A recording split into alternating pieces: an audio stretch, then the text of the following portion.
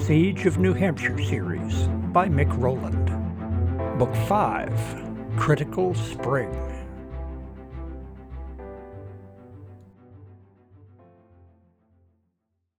Chapter 6, Bits of Evidence, Part 2.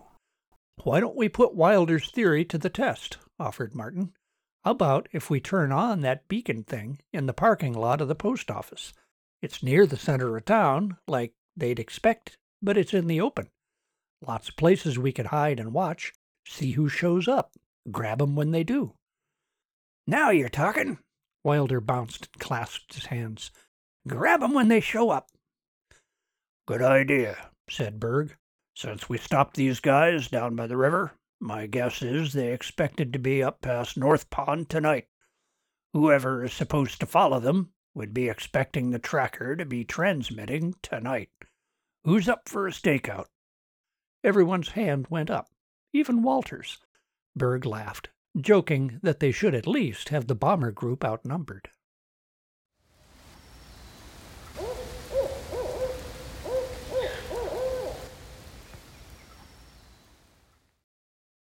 "Buckets of water?" scoffed Wilder. "You're planning to give the hoodlums a bath?" "No," Martin snarked back.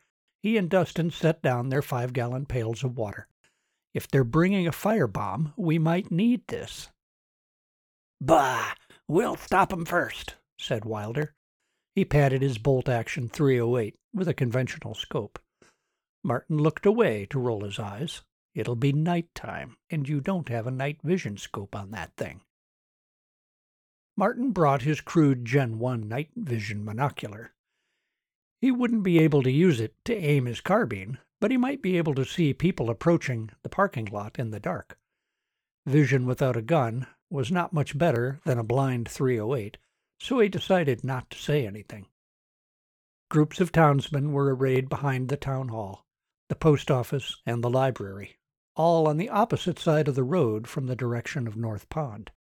Berg had set up some tripwires between the church and the parsonage, and between the parsonage and the Italian 8 home next door.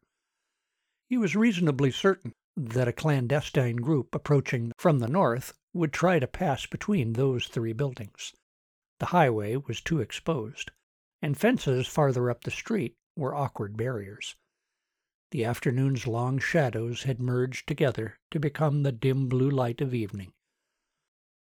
The old familiar chill of winter's nights replaced the day's springtime warmth. Martin and Dustin settled in under their heavy wool blankets to get some shut-eye, while Wilder and Stuba kept the first watch. Around midnight, Stuba tapped Martin's boot. "Psst, you're up soon." Martin nudged Dustin, who started to stretch and yawn loudly until the others shushed him. "Nothing so far?" Martin whispered. We caught him an hour ago," muttered Wilder. "We just like sitting in the dark and cold." Martin decided to let Wilder's sarcasm go. He shivered in the cold outside of his blanket cocoon. Peering around the corner of the library, he could see the little box's blinking red LED. "Not a peep," whispered Wilder. "Dang quiet night, too. Only sound has been a couple of owls a mile away. No way someone could walk through the dry leaves without making at least a little noise." "Okay, well, you guys bed down for your 4 hours," Martin said. "We'll take the watch." He pulled out his night vision scope and panned across the landscape. The green images were grainy and imprecise, but he could clearly see the imposing front of the Greek Revival-style church with its double doors. The space between the church and the austere white parsonage showed no changes. The little bump-over telltales that Berg had set up, dry leaves poked on twigs stuck in the ground, were just a few grainy pixels, but they were all still standing. Nothing had moved between the buildings. The story was the same for the home next door. All was quiet.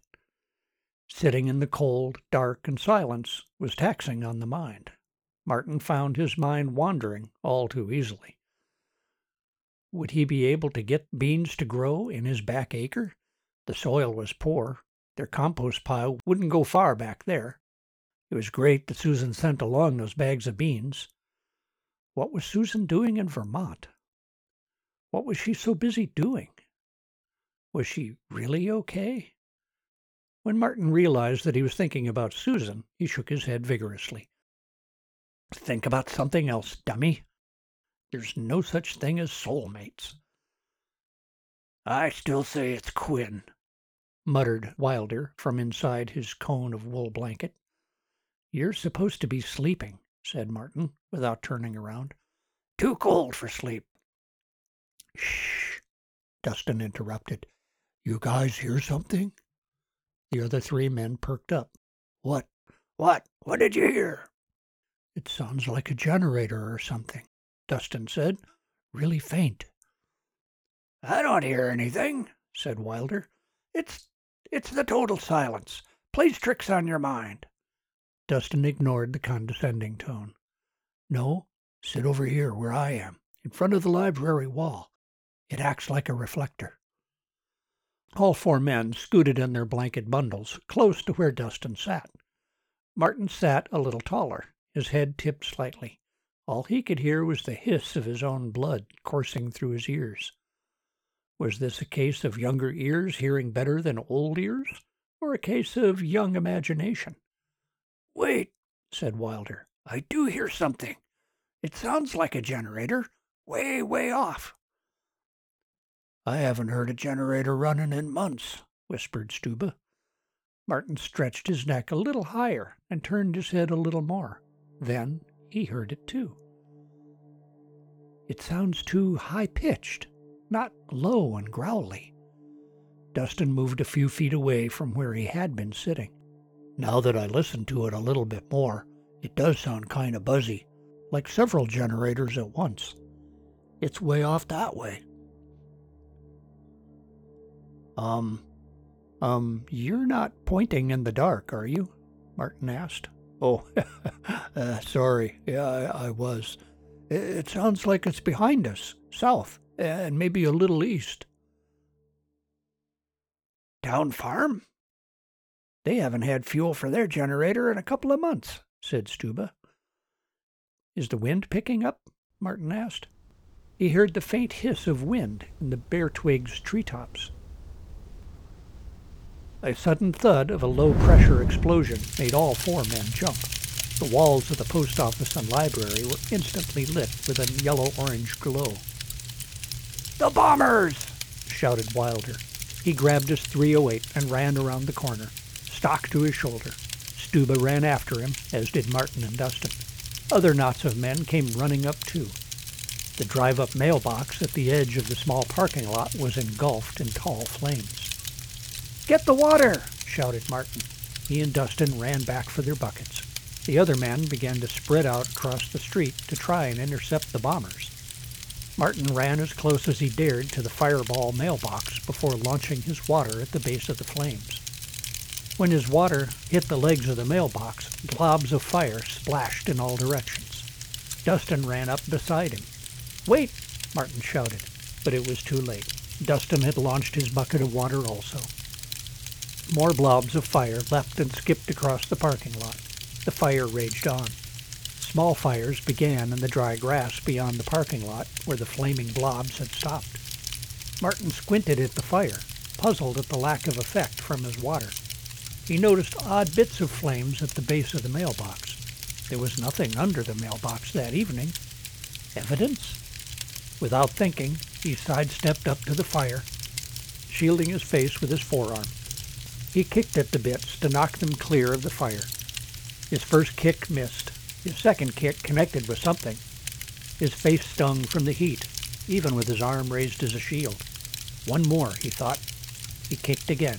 His foot found something loose. You're on fire! Shouted Dustin.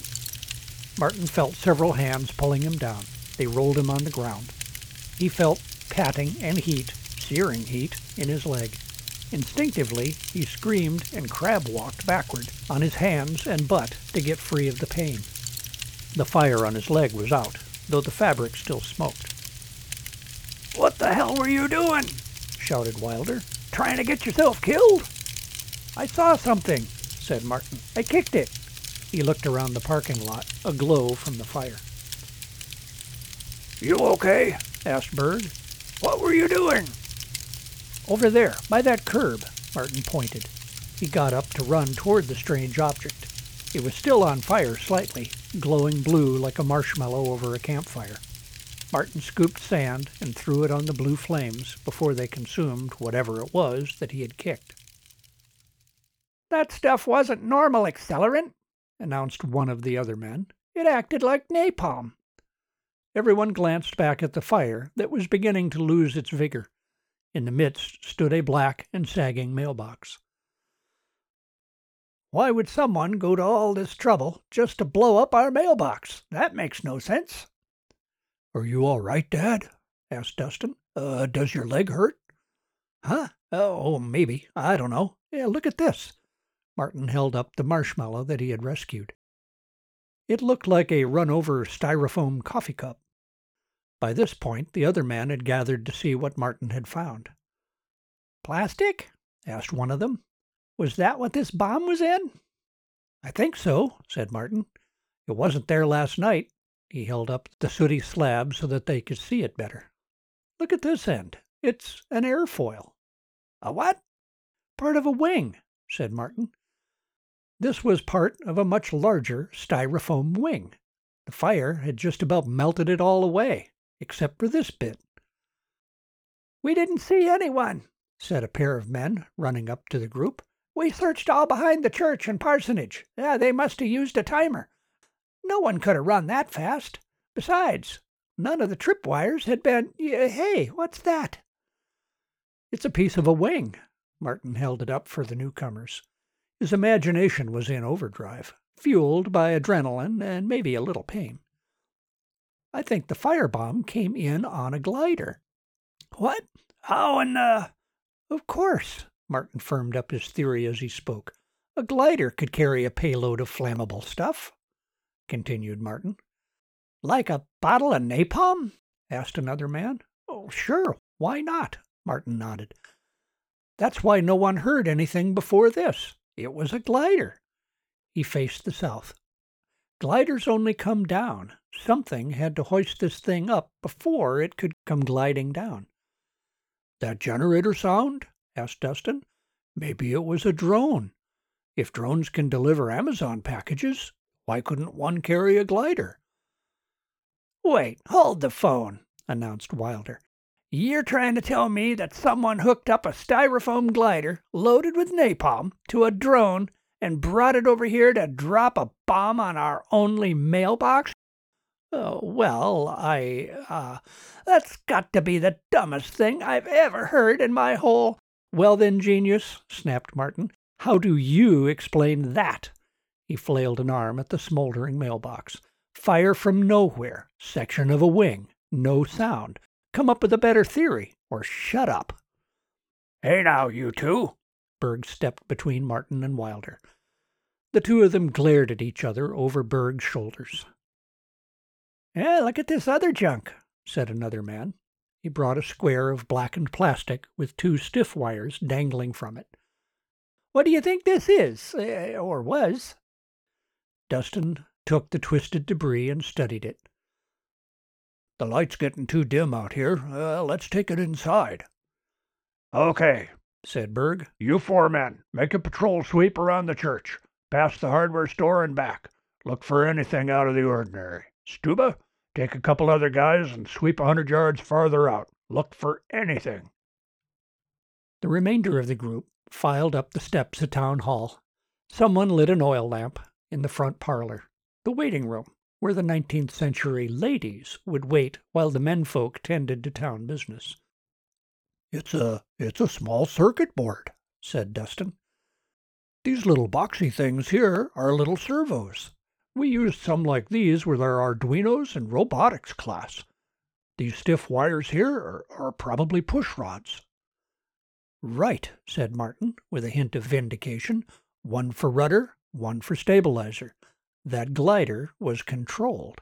Probably had some onboard circuits to home in on the little transmitter. Which it missed by a mile, said Walter. It was at least 30 feet away. Yeah, well, that's kind of a mile. His voice trailed off. None of this is all that sophisticated, said Martin. That may be as accurate as they needed to be. If they were trying to hit a building, 30 feet would probably be good enough. I still say that's the dumbest, began Wilder. You've got nothing better, growled Martin. His leg hurt. His head hurt. He was in no mood for trolls. Routine hunger and cold had made most people short on patience. Gentlemen, said Berg. Martin took a deep breath to settle his emotions. Think about it for a minute, Wilder. What better way to sow terror among us than to have seemingly random fires springing up and destroying our food supplies, or striking in the middle of a town that we think is remote enough to be safe from the X's? Those X's don't have to actually do the deed. They just sneak up, plant the beacon, and slink back to Mass to collect their rewards. If they're caught, like these guys were, there's nothing to connect them to the fires. Except that little beacon box, interjected Walter. We figured it out from that. And I'm sure they were told to stash or destroy the beacons if they got caught, added Martin. They buried this one. If it hadn't been for Stuba and his policeman's eyes, we might have missed it. Wilder's forehead was scrunched into many furrows. And I'll bet Quinn provides the feds with target locations. They'll send in a squad of X's to plant beacons. Then the feds, en masse, drop a glider full of napalm to follow the beacon, Martin said with a little too much smugness. Since the glider's made of styrofoam, all the evidence is supposed to burn up. Yes, fine, whatever, said Wilder. The question is, what are we going to do about it? This second half of Chapter 6 turned out to be shorter than I thought. When I got done with the raw editing of the whole chapter, it clocked in at over 47 minutes. There's typically a couple of minutes of runtime that get edited out for coughs and flubs and do-overs, etc. But even then, 45 minutes was still too long for one episode. So I picked a spot roughly halfway through the chapter that seemed like a reasonable topic break. The first half, last week's episode, went pretty much as expected, with a runtime of 23 minutes or so. When I was doing the editing on this second half, however, there were so many flubs, coughs, and do-overs. I mean, a lot. What started out as 22 minutes of raw audio edited down to just 16. Man, I had no idea how bad I was stumbling in that second half. Maybe I needed another cup of coffee, eh? Yeah, how's that for a segue? Pretty smooth? Okay, maybe not. But seriously, I do appreciate your support through Buy Me a Coffee. Sakes knows Podbean's ad marketplace has proven to be a total washout. The coffees and memberships are the only financial help the Siege stories receive. Thanks to those of you who bought me some coffees since the last episode, and a huge thank you to my Siege Club members and my patrons on Patreon for your ongoing support. You guys are great.